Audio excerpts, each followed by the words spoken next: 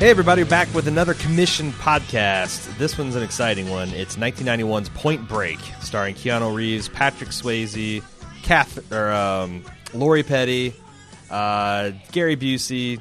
Everybody awesome from the 90s. Tons more people that you will recognize and thrill to when you see it. This was a pseudo-community commission. It wasn't commissioned by our community. Well, it's part of our community. Jason Z of the Nattercast podcast network that we've had friendly, non-chin type relationship with for many, many years. They all got together and did a joint commission and then decided amongst the listeners that they were going to commission this Point Break. I'll just go ahead and let him take 1991 version. The 1991 version. Jason explains, this podcast is sponsored by the Nattercast and dedicated to our loyal listeners, the Natterborn, many of whom have joined us over the years from the ranks of Bald Move. And to my lovely wife and co-host, Sion, for generously donating her time, insight, and good humor, not to mention her dining room table, to the Nattercast. Check us out on Nattercast.com and on Facebook. And I would highly encourage you to do so because Jason and Sion are going to do a companion Point Break podcast to ours. So it's a Point Break counterpoint type podcast. It'll be much more informative. Check it out on Nattercast. Better research. Well, here's the thing about Jason and Sion is they actually have filmmaking experience. Right. And he's because I remember a couple years back I was asking for some recommendations of reading material to enhance my, kind of like because there's a moment in everyone's film and television watching career where they either decide to remain a casual fan or roll up their sleeves and start understanding how to frame shots and the language of cinema. And he recommended a good one, Film Directing Shot by Shot, which I have still not made it all the way through, but I've thumbed through it quite a bit. Like I said, they've got a lot more, a lot like Shane Bowman, who's actually another Nattercast alumni. They actually have a lot of this experience that we just casually comment on. So sure, check them out. What do we say about this film? Well, what's your history? What's your experience? I had thought I'd film? seen this film before. What I've seen is a lot of the film out of context, like flipping through on cable, and also I've seen a lot of there's been some memorable Key and Peele sketches that are based in large swaths of this movie. Like this movie is part of kind of like that action movie lexicon, right? And I've seen I'm realizing that I've seen a lot of 80s action films. I kind of thought the age of the action film kind of died in the early 90s, but you start looking at stuff like The Rock and Point Break. Right. There was Face Off, Con Air. It was a different type. It wasn't all about beefy badasses with with machine guns and miniguns and grenade launchers. Bad boys. Like a lot of time they're also funny. Yeah. Well, I mean, that Commando's hilarious. Well, intentionally? Surely. No one put that stuff on the screen and oh yeah, this is 100% straight and serious. Okay. But there was a different type of action movie. Right. Die Hard, that's early 90s, right? Or was it might have been late 80s. Yeah, I want to say late 80s. 87, 88. Okay. Okay. You want to call Die Hard the new wave, started the new wave action film? Yeah, I mean we've talked about Bruce Willis before and how he doesn't really meet the 3 C's necessarily. He doesn't have he's got the body charisma of a true champion. But it's kind of an everyman's sort of hero in the 90s, right? It becomes less about how big you are and how much metal you can sling, and more about just your indomitable will and your charisma, your will, your wits, your swagger. Right. So I feel like Bruce Willis might have started that whole thing. He's still a tough guy, but he's not tough in the same way that Arnold Schwarzenegger or Sylvester Stallone were tough. And you got to talk about Keanu Reeves because do you think he's at this point in his career, post John Wick, do you think he is properly rated, underrated, or overrated as an action hero? In my mind, he's properly rated, but I don't feel like that's a general consensus. Like, I feel like to he's me, still slightly underrated. The Matrix put him on the freaking superhero badass map Sure. for me, because how much more badass can you get than the stuff Right. that happened in the Matrix? Right. And yeah, he doesn't have the body builder physique, but he's just, there's a quality about him where he just is relentless. We've talked about this too, that the fact that he is not the world's greatest actor and kind of right. has a blank Yeah. affect lets you kind of, he's literally an everyman. Like, you can kind of slot yourself in there and think, okay, this is my kind of reaction. And he's also, he seems like a genuinely good guy. He does. Yeah. I enjoyed. I mean, this plot is a farce, but they take it so seriously, which is, I think, a key. They do. But it's essentially, there's a team of bank robbers that dress up as ex-presidents with these really uncanny valley type, Ronald Reagan and Gerald Rubber Ford masks, and Jimmy Carter rubber masks. And they make all their money in the summer, and then they surf around the world, and they're adrenaline junkies. They're essentially Right. Triple X, only instead of secret agents, they're bank robbers. They're free spirits. That's what I would call them. Yeah, and they're led by this guy, Patrick Swayze, as Bodhi, who is kind of like, he seems like they got a mission that, like, they, by their outrageous surfing lifestyles and Robin Hood stealing from the man, that they're a symbol of hope and a beacon for hope of the downtrodden people. Right. Don't know about all that, Bodhi, but Yeah. I mean, his view of it is, he's freeing the human spirit from the shackles of society. he's literally liberating the human spirit from the shackles of its meaty confines in several Right. places. This movie, he does kill some people. Yeah. but not up front. Up front, I think. Right. that He's all about not getting people hurt too. Even though he's stealing money, he doesn't want anybody to get hurt. Right. But that's a crazy plot. And then you add on to it Keanu Reeves as a football star, Ohio State Buckeye starting quarterback who has a knee injury and then goes into the FBI and is Right. assigned to L.A., which the movie tells us with a straight face is the bank robbery capital of the world. Okay. I thought it was the town in Boston, but Oh, right. you know, Yeah, well, Ben Affleck and Keanu can fight it out over it's that. East Coast, West Coast. It's Biggie and Pac all over again. Right. And he's assigned to the FBI, to this elite counter bank robbing unit, and he's assigned to Gary Busey, who has a crazy theory that these bank robbers are surfers because one of them's got a tan line on his ass, and the other, a hair sample reveals toxins that are consistent with a lot of exposure to water at a certain surfer beach. Little known fact, ass analysis is how 90% of bank robbers get caught. Sure. Yeah. You can wear the mask. What you really need is a good diaper. It's good lab work, good asshole matching, like just Right. pouring over hundreds of thousands of assholes to find the one match. Yeah. The one crinkly It's a brown thankless ring. job, but Yeah. really it's important. Yeah. Right up there with the guys that have to watch child porn to catch the predators. Okay.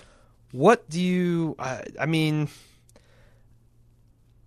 What's funny about this is there's a lot to this movie that I didn't know going in. Like, I didn't know that they wore the president mask, and I thought that was both really effective and also just jaw-droppingly amazing in some of these parts. Like, when you got Tricky Nick storming out of a bank saying, "I'm not a crook." When you got Ronald Reagan with a machine gun and a flamethrower, and he's got this happy warrior look on his face, and it's Torching Patrick this gas Swayze's station. dead doll eyes animating it, and he's just torching his. It is fucking incredible, man. It is. There's some really cool imagery in this. And this thing's directed by Catherine Bigelow, who is a really good director. Like, I feel like that's some things that that the action movies kind of gotten to the bad territory where they just let anybody direct them because they have this reputation for being brainless. But this is a woman who's directed. Well, I mean, she won Oscars for The Hurt Locker. She's directed Zero Dark 30, K-19, Right. The Widowmaker, and a lot of stuff before then. And there are some, that one skydiving scene where you kind of think they might be trying to kill Johnny Utah. by the way, that's Keanu's name. Yeah, Johnny Utah. That's just jaw-droppingly beautiful, and it seems like it's all like real surfing footage. Yes. I don't know who can surf and who can't surf, and there's some really bad body doubling going on with some Keanu, or not Keanu. I think Keanu can surf.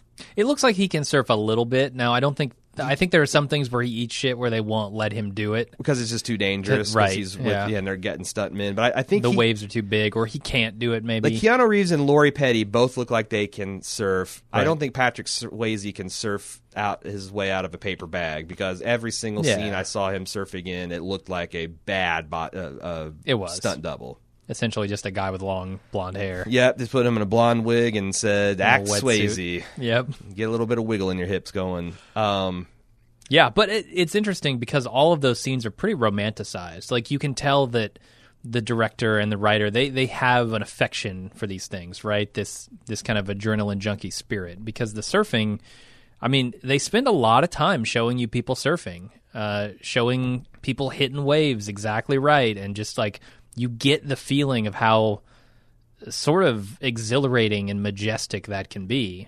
Same is true of the skydiving scenes. You know, they really linger on those scenes for a long time. They don't have to have them doing the acrobatic stuff, but it does serve a purpose within the movie too, which it's not just, you know, flights of fancy here. It's also connecting Keanu with the free spirit of Patrick Swayze and his group, and trying and sort of bring him into the mind state that they're in.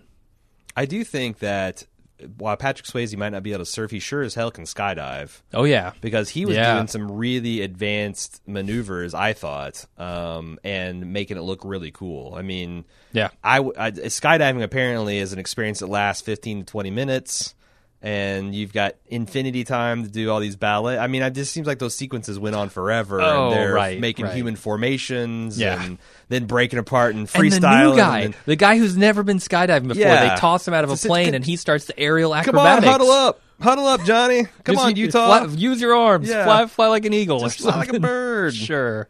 Whatever, dude. He's free falling toward a planet. Yeah. No, I thought that stuff was really cool, and I was kind of fell in love with Lori Petty. I only know her really from her work on Orange is the New Black, where she plays an insane middle-aged woman, and she's definitely charming, but like she was like super hot and attractive and cool in this movie. Like I was totally crushing hard on Lori Petty. Didn't see that coming. All right. What else do you want to take? You've seen this movie a lot more than me. Yeah, I've seen it a couple times all the way through. This would be like the third or fourth time, maybe. Right. And I really love this movie. I mean, it has that exact balance of cheesiness, absurdity, and action that I want out of my 90s action movies. Mm-hmm. This is in the pantheon of 90s action movies with, for me, like Face Off and Con Air and The Rock and all the ones we mentioned before. Right. This is right up there. And this is, I think, earlier than a lot of those, too. And a lot of the stuff that you see in this movie becomes tropey later. But this is kind of where it started in a lot of cases. Right. Like, where's the one thing I was talking about? How I think it was the bank robbing with masks. Like, you see that everywhere. Yeah, like that. You see that in Batman: The Dark Knight. You see that in Payday, and like all kinds of the heists. And was this like where that originated at? It's certainly the most effective, I think, use of it that I've seen. Sure. I also liked so some of the stuff works because it's kind of bad. Like, for example, there's one point where Keanu Reeves essentially challenges Gary Busey into a scream off. Right. Because he's trying to get him mad and pumped up. And I thought that was like watching a really good table tennis match between Olympic athletes. You know, it's like Gary Busey's like, "Oh, you're gonna fucking you're gonna challenge me to a crazy off? Well, let's fucking do it then." And Keanu's like somehow coming back and like holding his own. I guess, yeah. He's facing Gary Busey and his 63 teeth coming down at him, and he's not flinching. Well, that's what I feel like. I think Keanu was like at 99% of his capacity. Gary Busey just getting fucking warmed up, man. Yeah, Gary Busey just got out of the dugout. He's swinging a bat around in the bullpen. Come on, man. He was Gary just- Busey could unleash. Yeah, he hadn't gone Super Saiyan yet, and then that's when his power level goes over 9,000. It's all over. Right. But He pretty sprouts a amazing. new row of teeth. And Also love how Keanu's first surf attempt, he ends up drowning in knee-deep water. right. You notice that? Like, he's just like, oh, blah, and then... They put him on a pretty huge wave for his first try, though. Well, Like, he goes out there. I'm and not talking he- about at the party. I'm talking about like his literal first attempt after the 15-year-old Yeah. gave him a bunch of shit. Oh, That's really? what I mean. Yeah, he Okay. was on a big wave. I guess that's true. Like, you want to start on something small. Try and just get up on your board, maybe. He just Right. goes right to the deep end. Yeah, yeah. Well, he's got a month to catch these guys. He's got to learn quick. But you're right. He does. He's, like, unable to stand up in the water. I don't know. Maybe your lungs full of water. It's tough. I don't know. Just like literally, like get on your hands and knees, and oh, hey, there's the bottom of the ocean. We're good. Yeah. They also like. I thought that there's a couple points that the movie surprised me. Like when Busey came, like he broke line of sight with Keanu Reeves, and Keanu Reeves gets jumped by a gang of absurdly aggressive stoner type surfer guys that are Right. also running drugs and guns and all kinds of shit. Gets jumped by the Red Hot Chili Peppers. He gets jumped by the Red Hot Chili Peppers, and Gary Busey comes flying in with his gun drawn and his badge out, and runs in and like recognizes Johnny Utah, and I'm like, oh shit, you're about to blow his cover, but then instantly says, I'm looking for a guy who stole a radio, Right. Yeah. and like totally was smooth about it. I'm like, all right, Gary Busey, way to be smooth. But yeah, then good job. later in the movie, there's a sequence where we talked about the skydiving, where I was convinced that they were just going to throw Johnny Utah out of a plane with no parachute. Right. And Patrick Swayze knows Keanu at this point, so Bodhi knows that Johnny is an FBI agent. Johnny should know that he knows that he's an FBI agent because they made eye contact in this very long, very cool foot race. He should probably know, yeah. Yeah, but yet Keanu's going through the motions of hiding his badge and his gun, and like It's plausible he doesn't know, because he's never seen them with their masks off. so he's convinced they're the bank robbers, right? And he I think knows that so. Ronald Reagan definitely got good looks at him. Right, but he's not sure that that's actually Bodhi. He threw a dog at him. He was within a dog shot range, man. That dog throw, that was amazing. Oh, it sure was. I cracked up. I lost it. There's this point where they're doing this house to house foot chase. It's which a is- really cool chase. It's actually done as well, if not better, than the Matrix foot chase at the end, where he's running from the agents. Right. Except for instead of throwing cleavers and shit, Ronald Reagan throws a pit bull. Like literally just has a pit bull balled up and throws it at and him. he's waiting for him, Yeah. too. He gives up the lead that he's got just Yeah. to throw this pit He bull throws on his this lap. snarling, vicious beast at him. Like, I want to know more about that. What kind of weird hippie bullshit move did you put on that dog that you can just pull a pin on him and throw him like a hand grenade? Right.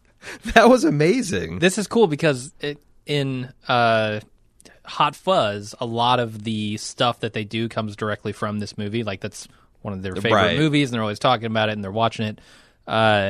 And you can see that reflected in, like, the scenes where they jump over fences. Right. And they're, it's also a callback to Shaun of the Dead, but they're Well, then doing there's a a lot of one this point- foot chase kind of stuff. And then, yeah, they're always talking about Point Break, and later in the movie, he could have shot the bad He guy, rolls but on he the rolls back over and and he shoots in the air. Yeah. A lot of jokes coming out of Point Break in that movie. Sure. I want to talk about the fight where they actually go on the raid against the improbably aggressive stoner surfer dudes. Oh, me too, because you're right. They're unconcerned about cover in this movie, like Johnny's cover. Yeah, They well, will blow it no matter what. They're concerned with it, just not nearly enough. Like Gary Busey says, hang back, I don't want you to break your cover. Keanu says, Right. roger that, and then proceeds to essentially stand right outside the bushes underneath the window of this guy's house. I would get the- argue if they're really concerned about his cover, they don't even have him at the raid. Right. Why would he be there? Like, I can see why he wants to be there because this is his collar and his nab and all that stuff. But, like, that's as a supervisor, you'd be like, well, you're undercover. Right. We can't have you bust your cover. Get the fuck out of here. Yeah. Then the surfer gang has essentially every weapon featured on Counter-Strike. Mm-hmm. They have just paras, they have shotguns with drum magazines. Those AUG 9 or whatever, the weird bullpup rifle. Oh, yeah, I think that's the Para. Yeah. No, that's the Para's. Right, the Para's the machine gun. huge machine gun. Right. Yeah. Steer AUG-9, I think. Anyway, and they have this big long gunfight, and there's this completely naked woman that takes out like 3 FBI agents armed with nothing but her titties and a steak knife, maybe. This lady is a whirlwind of destruction. It's amazing. And she's credited at the end of the film as Fierce Woman. Yeah. And then damn straight, man. She's like Red fucking Sonja with the peroxide. I mean, that would be blonde surprising, yeah. I mean, it might throw you job. off your battle. How do you fight a naked woman? I mean, I would assume you fight it just like you fight a clothed woman, but it surprises you. Like, it takes you off your game a little bit. Yeah, having a woman come at me crazy with like a knife would already throw out my game. If she's just completely naked, right. It'd be like fighting a naked man. I think that would also be awkward. Yeah, for sure. Like, you're pretty close to Greco-Roman wrestling already. You're halfway there. Right. It's just It's just something you don't expect to ever see. Someone Yeah. charging you completely nude with a knife. And then these FBI agents, who I guess are all stuntmen, they come flying in on these guys' little kitchen table. It collapses, and one of those dudes takes a nasty shot right in the face with the edge of the stove. Like, that I think that guy got legit hurt, and they used the take in the movie. It's kind of like seeing Ben-Hur where the guy gets ran over by the chariot. Like, wow, that looked a little too real.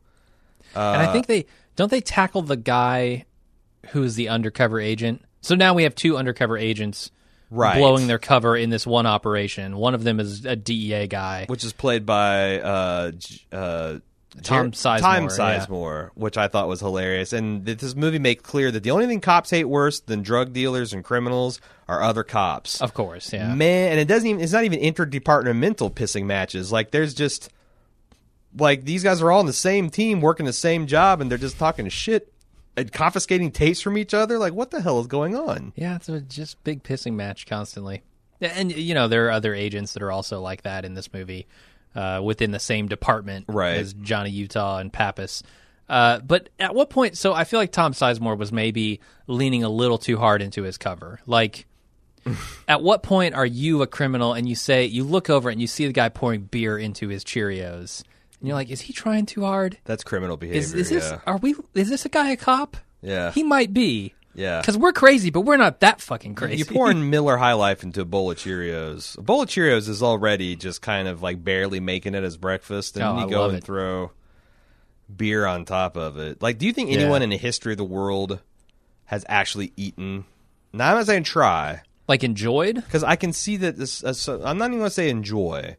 Okay. Because I've seen in real life people actually eating aspirin like candy. What reason? I had a manager that used to. I think it's because it's a tough guy act, but it's something straight out of the movies that I didn't think the real people did. Just like popping aspirin like Mentos? Yeah, just like popping aspirin and crunch. You know how bitter and disgusting like aspirin and Tylenol. He'd grind it up and then wash it down. Oh, why? And his argument is like he had a lot of stuff. First of all, he's in near constant pain, which may or may not be true, but it's also like, his tough guy image, and this gets it working in my system faster. Snort it, man. Sure, snort. There you snort go. Your you want aspirin. true quick action. Shove them up your ass. Right. Inject that shit. Right into your veins. I'm just thinking like, I might get to work, but your mouth is going to taste like fucking cyanide for the rest of the day. It's a terrible taste. It's the worst. Worse than Campari. Ugh. I don't know what Campari is, but it's that terrible bitter liquor.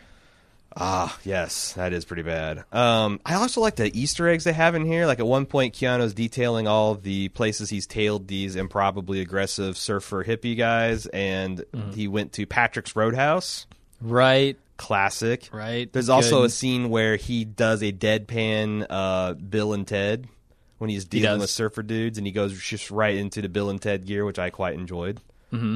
I really like that they actually miss the robbers pulling up to the bank when they're on their stakeout. Right. I mean, that felt kind of realistic to me. Like, it just makes sense. But if then they catch him on Keanu the and way out. Busey had both been, yeah, sure. Right. He gets distracted. Mm-hmm. I also like Busey's final line when he comes into the raid and he puts the gun in the guy's face. He goes, "Speak into the microphone, squid brain." Right.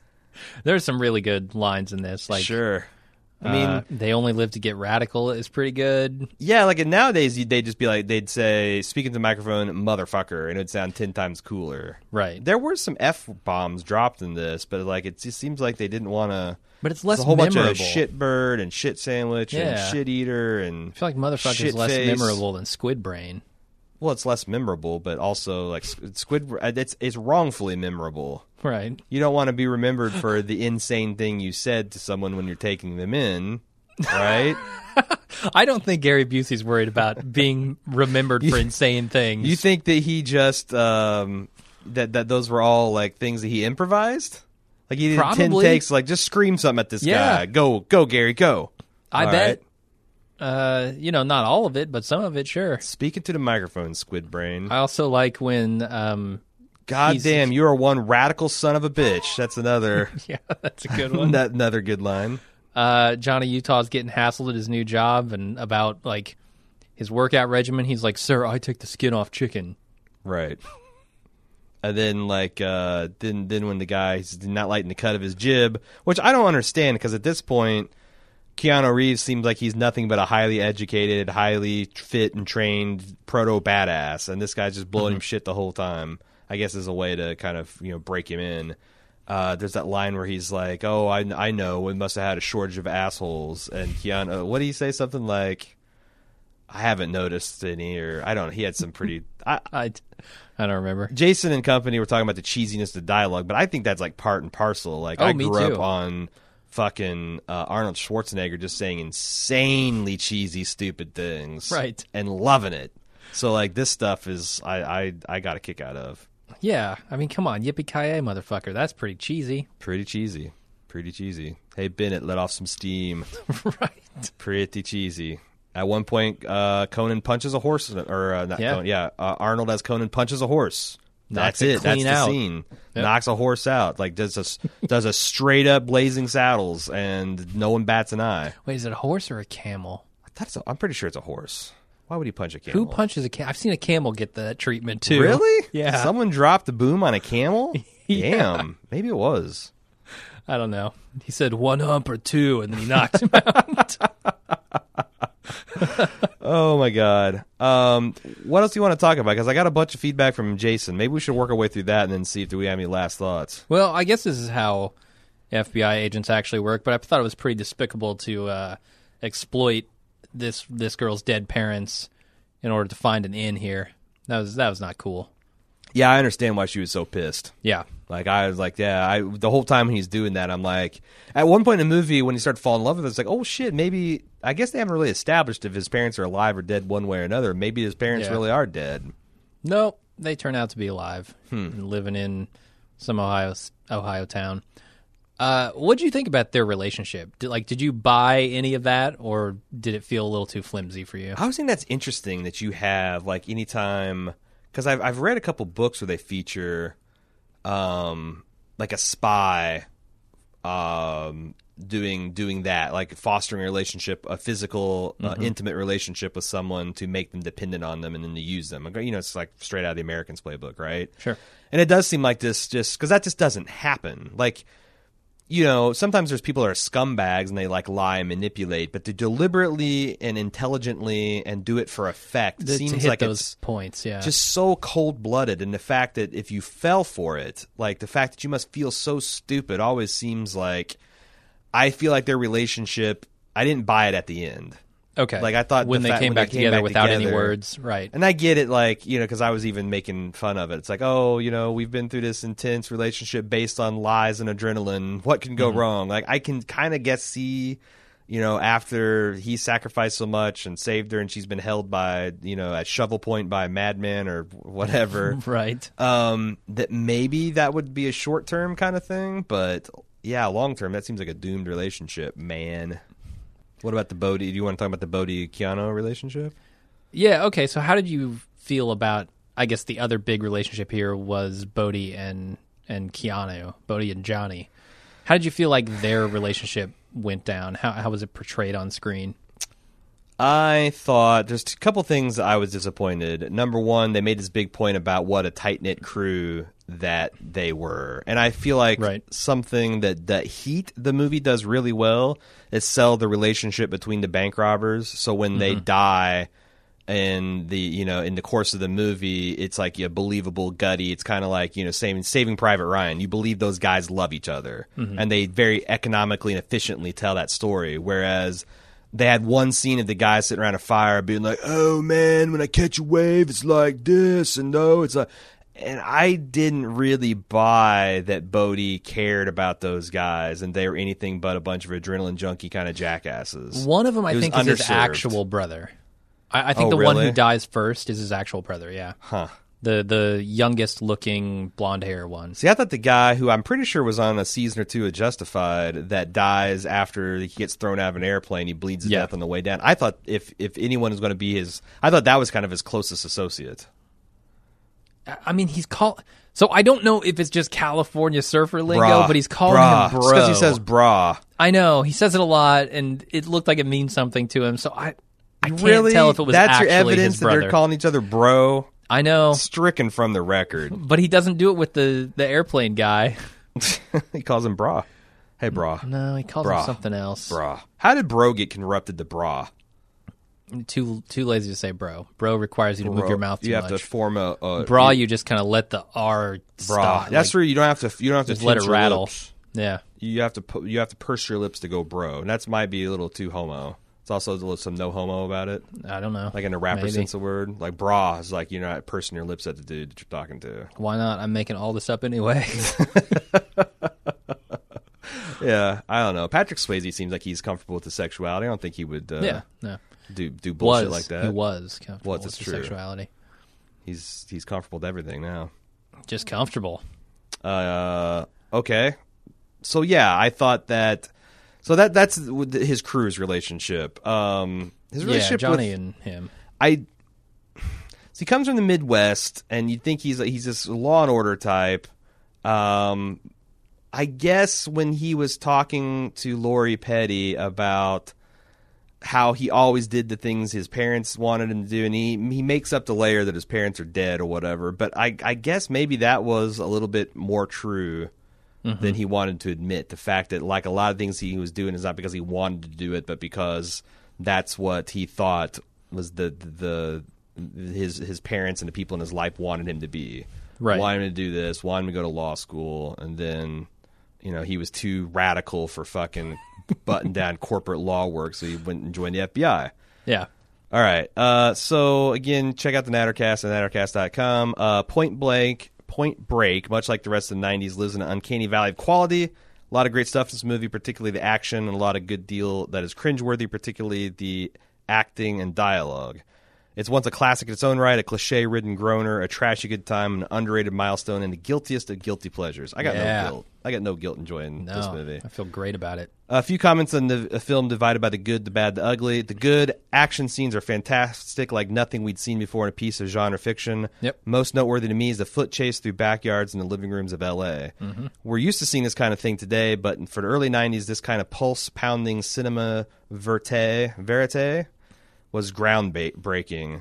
The image of Patrick Swayze in a Reagan mask flamethrowing a gas station in slow motion is truly inspired. It really is. It is, yeah. Like, I kind of want that as like a dynamic background for my PlayStation or something. We should use that as like transitions for Bald Move.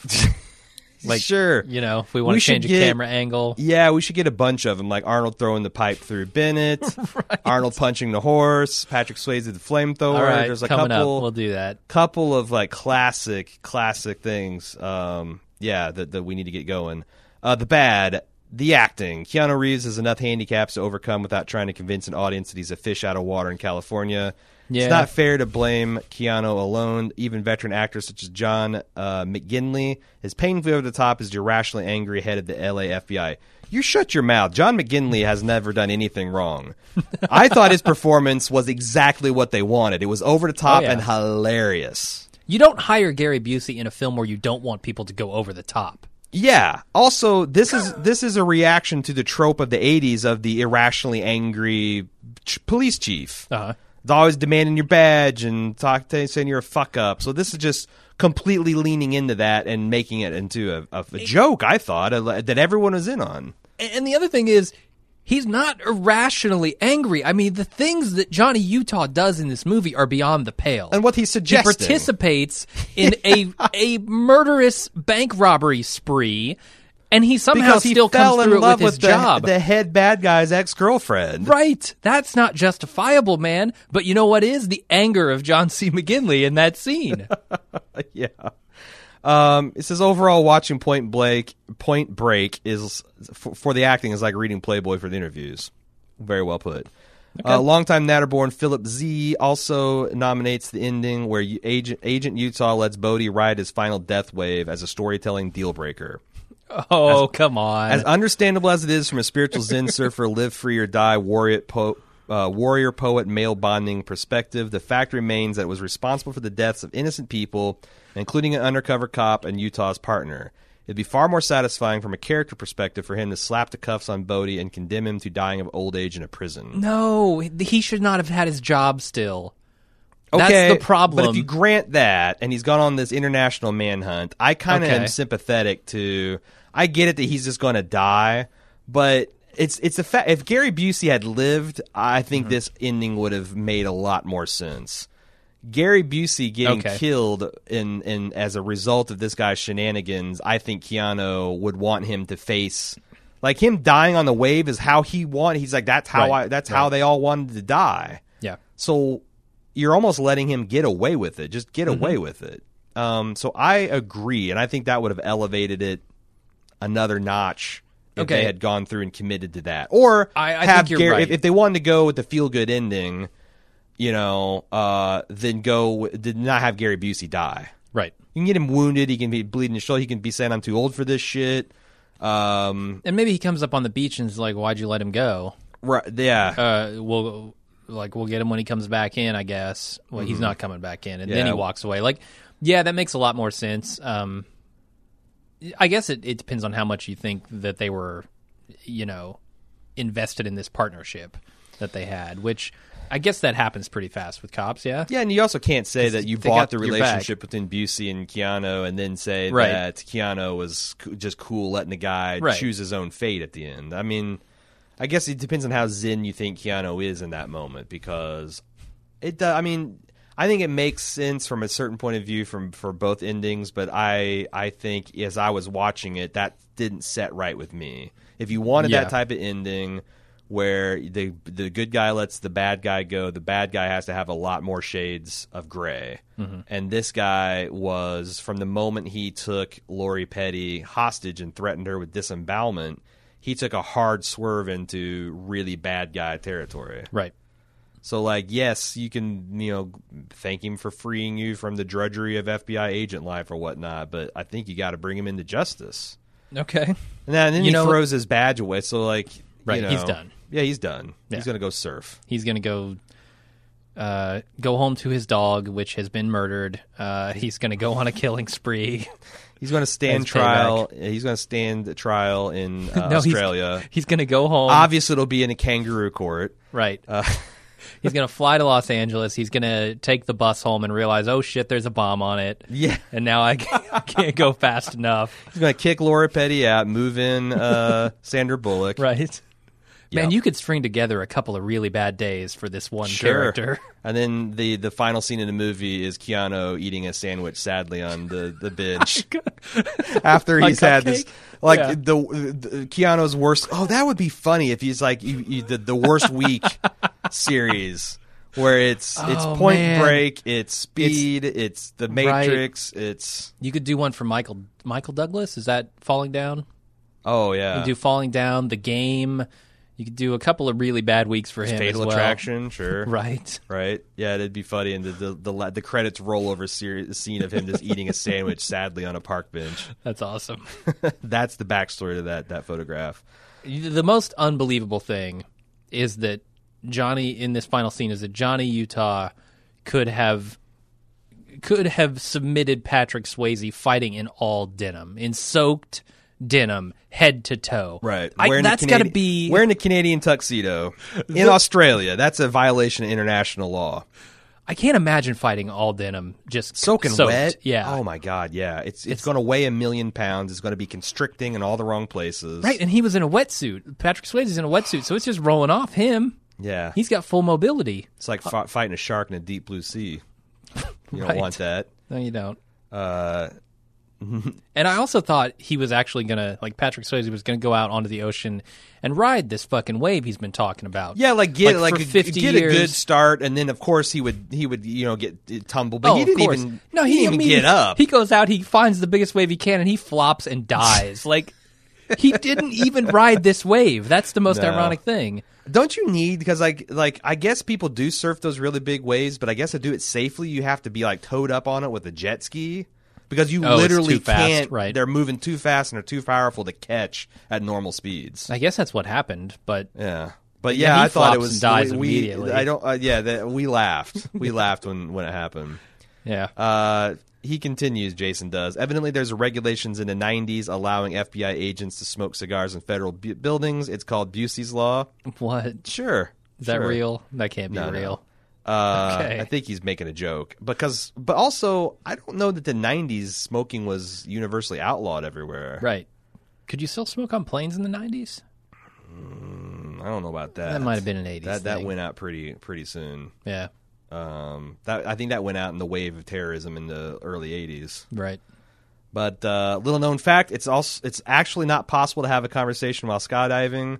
Right. That's really I hilariously lampshaded in the Cranked series, because at the end of the first movie he leaves his long voicemail as he's falling to his death to his girlfriend, and in the second movie where he says he loves her and all this, in the second movie when he meets her and she's like completely still angry, he's like, didn't you get my message? And she goes, what message? And then it goes back to a brief flashback where she hears this message and she hits play and all you hear is for like 30 seconds. And I'm like, yes. Wow. Yeah. Crank. By the way, if you like this movie, you got to watch Crank and Crank 2. Oh, yeah.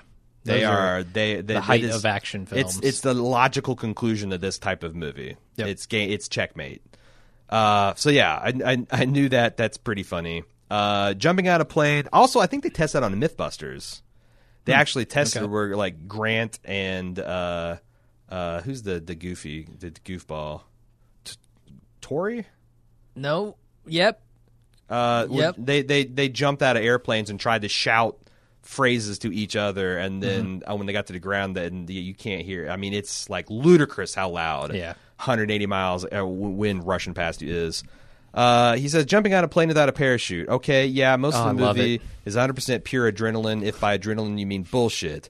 While the bulk of the movie bends reality, this scene completely breaks it. Oh, I love it so much. Not possible to hold on to someone while they deploy a parachute. This scene moves us out of the action genre into superhero films. Right. It's also not possible to mow down an entire forest with a minigun in that short of a time.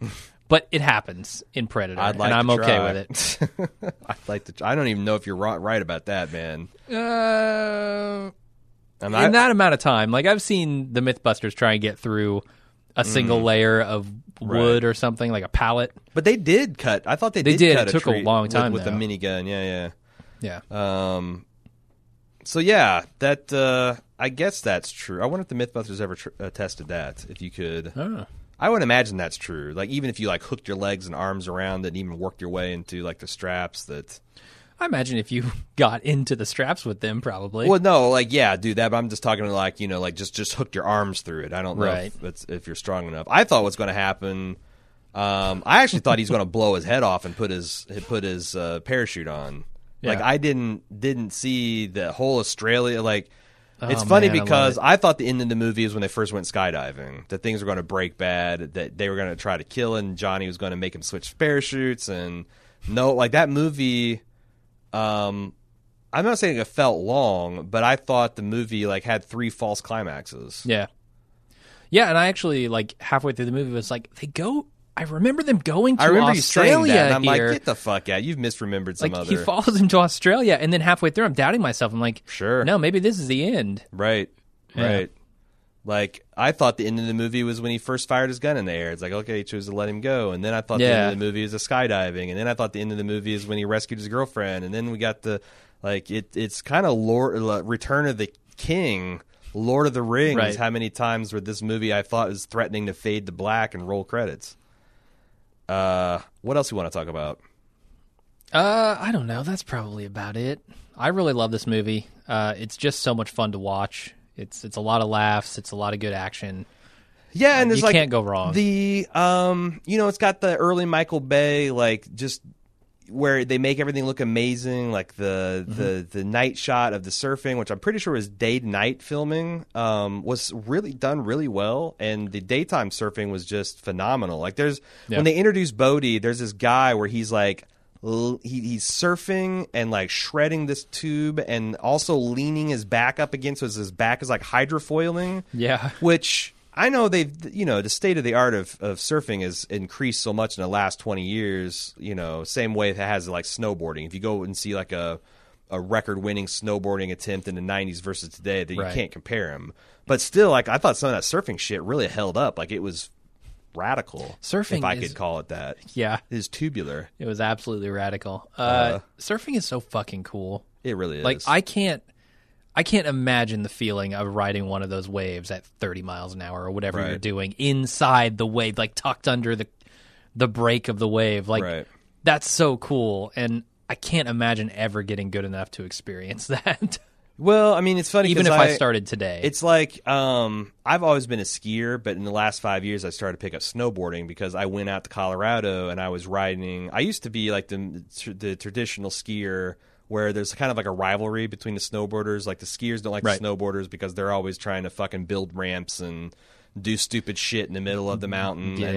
And snowboarders don't like the skiers because they're a bunch of old grumpy dudes. But I was watching from one of the lifts, this guy just shredding, just doing these smooth S curves down the steep thing, and he's trailing his fingers in the powder, and it just looked amazing. So I decided to try to pick it up. And one time, like 2 years ago, we had like a bunch of fresh powder here in the Midwest, and our mountains are nothing like obviously what you get in Colorado or even closer to the East Coast in the Appalachians. But for like 30 seconds, I felt I'd gotten good enough that I could do those smooth, and I feel like that must be like what surfing is, only to the nth degree, because you can practice a section of a mountain and get good at it, but every wave is unique, right? And it's a different kind of experience there. I feel like I know why it's addictive, because it just plus you're out in the ocean and you could be eaten by a shark, and but yeah, like, they made surfing and skydiving look like the tits. Yep. With every bit of skill of a film the filmmaker could muster, and there was a lot of skill involved here. But yeah, no, I heartily enjoyed this movie. I'm glad I got a chance to sit down and drink the whole thing in. Yep, me too. So thank you again to Jason and Sion. Thanks to all the Natterborn. Appreciate you guys' love. Appreciate you guys' support. Hope you're happy with your commission of Point Break. We will be back. Do you know what we're doing next? Next one's The Voices. Voices. That's not a community commission. The Voices. No, it's not. I've never heard of this thing. I've never heard of this movie. It's one of those things where it could go either way. Yeah. Are we going to like it? Are we going to hate it? Or are we going to have a 15-minute podcast, 2 hours? Who knows? Stay tuned next week for the next exciting installment of the Community Commission. But again, thanks to Jason and Sion and the rest of the people at the Nattercast, nattercast.com, or look them up on their Facebook group on Facebook. If you'd like to commission your very own podcast, it's easy. Go to baldmove.com/shop. I've recently, because with our call to action to help support us through the kind of Amazon pullout, a lot of people burnt through the community commission, so I went and added a bunch more to get the stock back up. There's a couple choice ones. I know the ones I was excited about. Predator is out there. If you want to hear us talk about the plausibility of mowing down a jungle with a minigun, man, that's going to be a 2-hour podcast. I swear to God, that movie. Apocalypse Now, the Back to the Future trilogy is still kicking around. Yeah, kind of surprised after what I thought was a pretty enjoyable Back to the Future podcast that 2 and 3 haven't gone yet. Yeah. Someone commissioned Dune, which is going to be your kryptonite. It's another David Lynch incomprehensible movie. The Professional, Leon. Swingers. Oh no, that's like your favorite what's his name movie? Vince Vaughn. Vince Vaughn, yeah. John Oh, Favreau. Heather Graham, too. Right. I'm excited about The Rock, Shawshank Redemption. Lots of good stuff for man. the community. The thing is about the community is you don't have to pay the one big price. You just kick in for $10 a share, and when all 35 shares are sold, we take it down. And We need to put Face Off up there. Face Off? I'd love to talk about Face Off. I've got a section, like I put some of my favorites. I put Singing in the Rain and Master and Commander, which got commissioned. Yeah, I was I saw excited that. to see. Yeah, let's slap Face Off up there for me, Okay. because that's one I'd love to talk about. Right. Yeah, that's another good 90s action flick. So, Oh, yeah. Lots of good choices, but go to baldmove.com/shop to consider all your options, or you can choose something a la carte and pay the big bucks for it. We'll be back next week. Till then, see ya.